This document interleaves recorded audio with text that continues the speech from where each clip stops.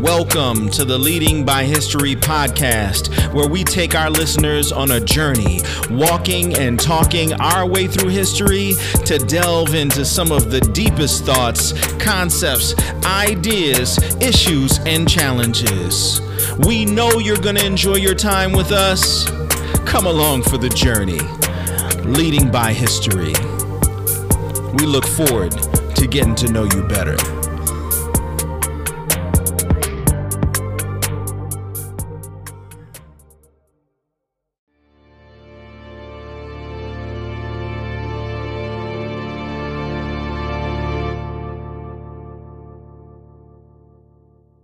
Welcome back to another episode of the Leading by History podcast. This is your host, Masayahu Isra-Ul. It's exciting for me to be able to introduce to you the coming series that we'll be doing on Indigenous warrior arts practitioners.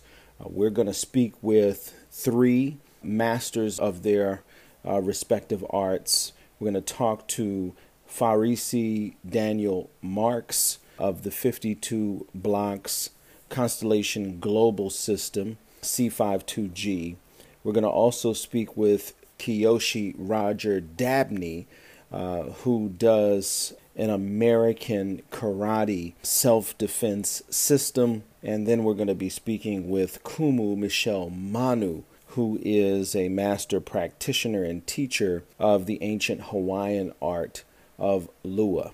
So I wanted to introduce this series because all three of these folks I know and have had some very good and deep personal conversations with. I respect their knowledge and their understanding of what they do and their respective arts. And it's something deeper than just kicking and punching and that kind of thing when it comes to understanding the warrior art. African and indigenous warrior arts, or indigenous warrior arts, when we're speaking about folks outside of just the American context, the warrior arts are a part of every civilization from the ancient world until now. Every civilization has had some form of self-defense, going as far back as we can to the beginning of time with what we have in written history. Okay. As long as there's a sharp stone, there's a weapon. As long as there's the ability to extend and make a fist, there's a punch, a strike. So many times we've been duped to think that what is called the martial arts, martial coming from the root word Mars, who was the god of war, and this is how folks had begun to refer to it. I refer to these styles as indigenous warrior arts to not give credence to just the Greek perspective on that. There were warriors before the Greeks had ever shared their belief systems with the world in ancient Africa. Every civilization has a form of self-defense, period. We as human beings naturally block. As human beings, we can naturally strike. If something jumps out at us from the bushes, right, at night, we swing and flail, right? This is a form of defense.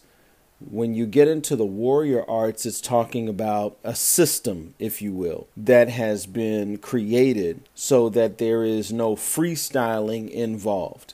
There's a muscle memory that's created through the repetition of certain strikes and certain blocks. And every system may have some strikes or blocks which are similar to each other, but they're all natural physical movements of human beings. Some folks in their warrior arts have infused spiritual systems inside of their art. So there may be in the practice of Wudang Shu Gung Fu, or Kung Fu from the Wu-Tang style, there's a heavy Taoist approach to the philosophy of the practice. Shaolin Gung Fu or Kung Fu, rooted in a Buddhist understanding and philosophy and perspective on life, right? So many times folks will infuse their spiritual systems with what they do. I mentioned the ancient Greeks, and you're talking about the god Ares, as he was known, and then also known as Mars, the god of war of the Greeks and Romans. Of course, the fighting that the Greeks did, they did in the name of their gods and goddesses. Athena, the warrior goddess, the goddess of war and wisdom, right? So I want you to understand that it's only natural that a group of people that have an indigenous religious practice are going to somehow infuse their personal belief systems, philosophies of life into the practice of their arts. That is not always the case. There's some forms, I guess, of self-defense courses that were created that don't infuse a religious perspective. Krav Maga, coming out of Israel, is a self-defense, a warrior fighting system that was developed in Israel. But very few times when I've seen Krav Maga practice have I heard them open up with the famous prayers, Baruch atah Adonai Eloheinu. I haven't heard that. I haven't seen Torah being recited during Krav Maga practice. Now, there is an ancient Israeli art form that is practiced by some of the Sephardi and some Mizrahi Jews. And this is a spiritual system that was handed down for a long period of time. It's based in the Hebrew alphabets and in the strikes of animals, etc. And only a few people know of this particular art. But Krav Maga is not like that. And so there's no Judaism in Krav Maga that I've ever seen in any practice.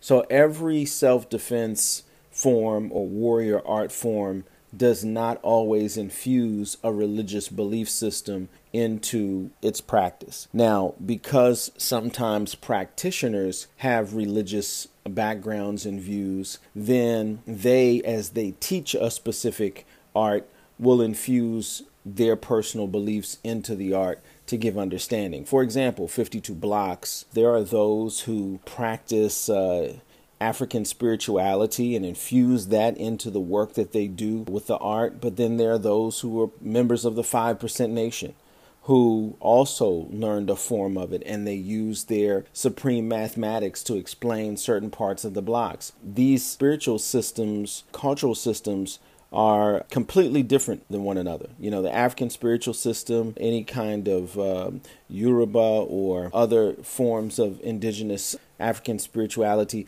nowhere near that which is the 5% Nation's system of understanding and philosophy. Yet there are people from these different beliefs who practice that art. So again, people do infuse sometimes their values and their beliefs into what they do, but it's how they make sense of the specific art. So there is an element when we interview Kumu Michelle Manu of the ancient Lua system of Hawaii. She delves a little bit in that conversation into this belief in deities, and there is a higher level of her art that emphasizes that.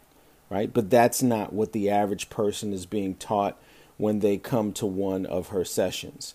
So again, it's so important for us to understand these things, because some folks will be concerned about learning a fighting art because they're concerned about a religion being pushed on them through that art. And that is not always the case, because self-defense is natural to human beings and has existed most likely beyond the time that religion existed as these critical institutions and governing bodies. So you're going to hear in this coming series a little bit from these three different styles. Again, Farisi Daniel Marks is going to talk about the 52 block system, some of its philosophy and science. Kiyoshi Roger Dabney is going to talk about the American system that he adapted, how he learned kickboxing and then American karate style, but then there's a freestyle element there incorporated with a little bit of self-defense that makes his system unique, and it's not an Asian system, if you will. Michelle Manu,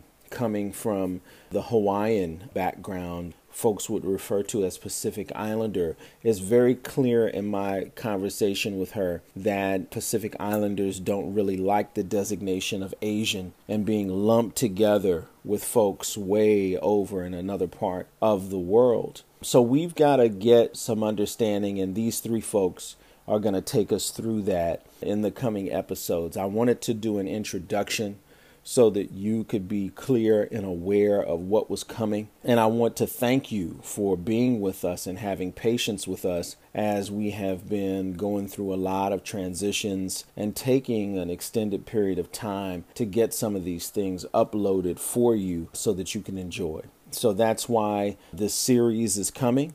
And you will see these interviews coming up closer back to each other than normally we would do, because you've had to wait for so long to get this information. So I hope that what you're about to hear and what we're about to embark upon is something that's inspiring, something that makes you want to continue to listen and learn and recognize the power of Indigenous warrior arts. So thank you so much for tuning in. And until next time, when I speak with you, I say to you, peace.